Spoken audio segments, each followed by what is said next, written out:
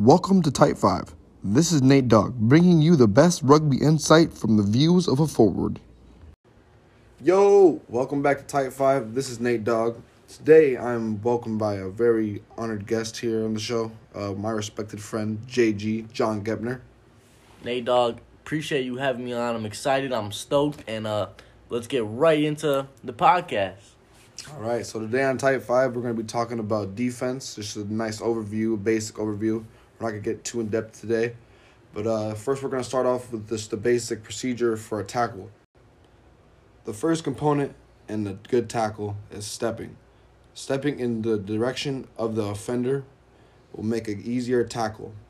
The next step is shoulder. Making sure after your good step into their circle, you will put your shoulder into their leg, shoulder, or belly. The next step is wrap.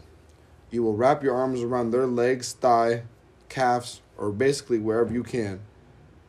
The next step after that is drive. You will use your legs to push off of them and finish the tackle. All right, Nate, so all those steps that you just mentioned are very important. For number one, the step is huge because wherever the person with the ball goes, you need to make a step towards him or you won't even be close to making the tackle.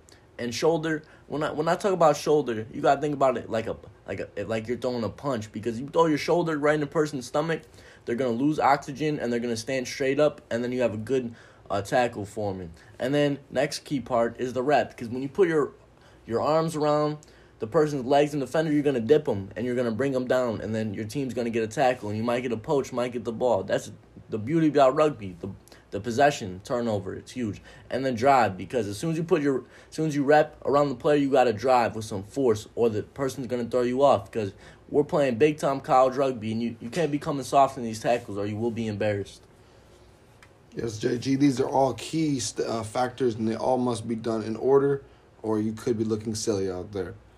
Also, there's very other key important things in rugby for the defense, which is you rather give the outside than be beat inside, meaning on the defensive lining, you're going to be lined on the inside of the offender. This will make it an easier tackle because you won't have to work as hard. You know where you're trying to push into the outside, so you're making it a one-step tackle, you know.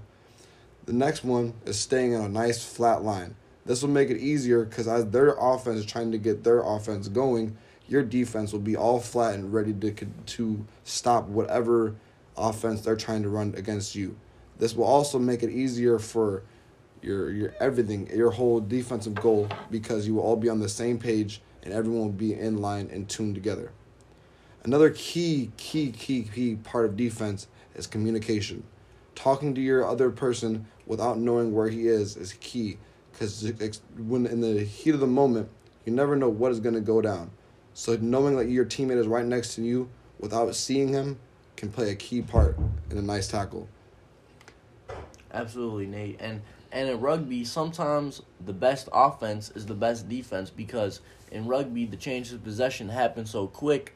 So if your team is playing solid defense and steals the ball, it's your ball now, and then you guys could attack. So rugby defense is very, very key. I've played a lot of rugby games in my life, and the scariest thing in rugby is a team just running all over you, and you can't do nothing about it. But it all starts with the first tackle. That sets a tone and sets the whole energy for the whole game. Exactly. Our coach always says here at Iowa Central, the first hit on defense in the first half and after kickoff, after halftime, is always the most important two tackles of the game, because that will set the pace and that will determine who wins the game.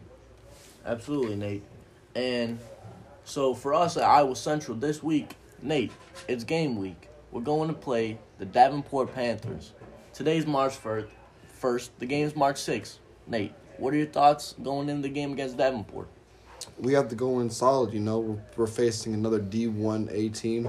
This team is not no regular team. Also, they're always top 10 for the last 5 to 10 years. You have to give respect where it's due, and they definitely deserve that.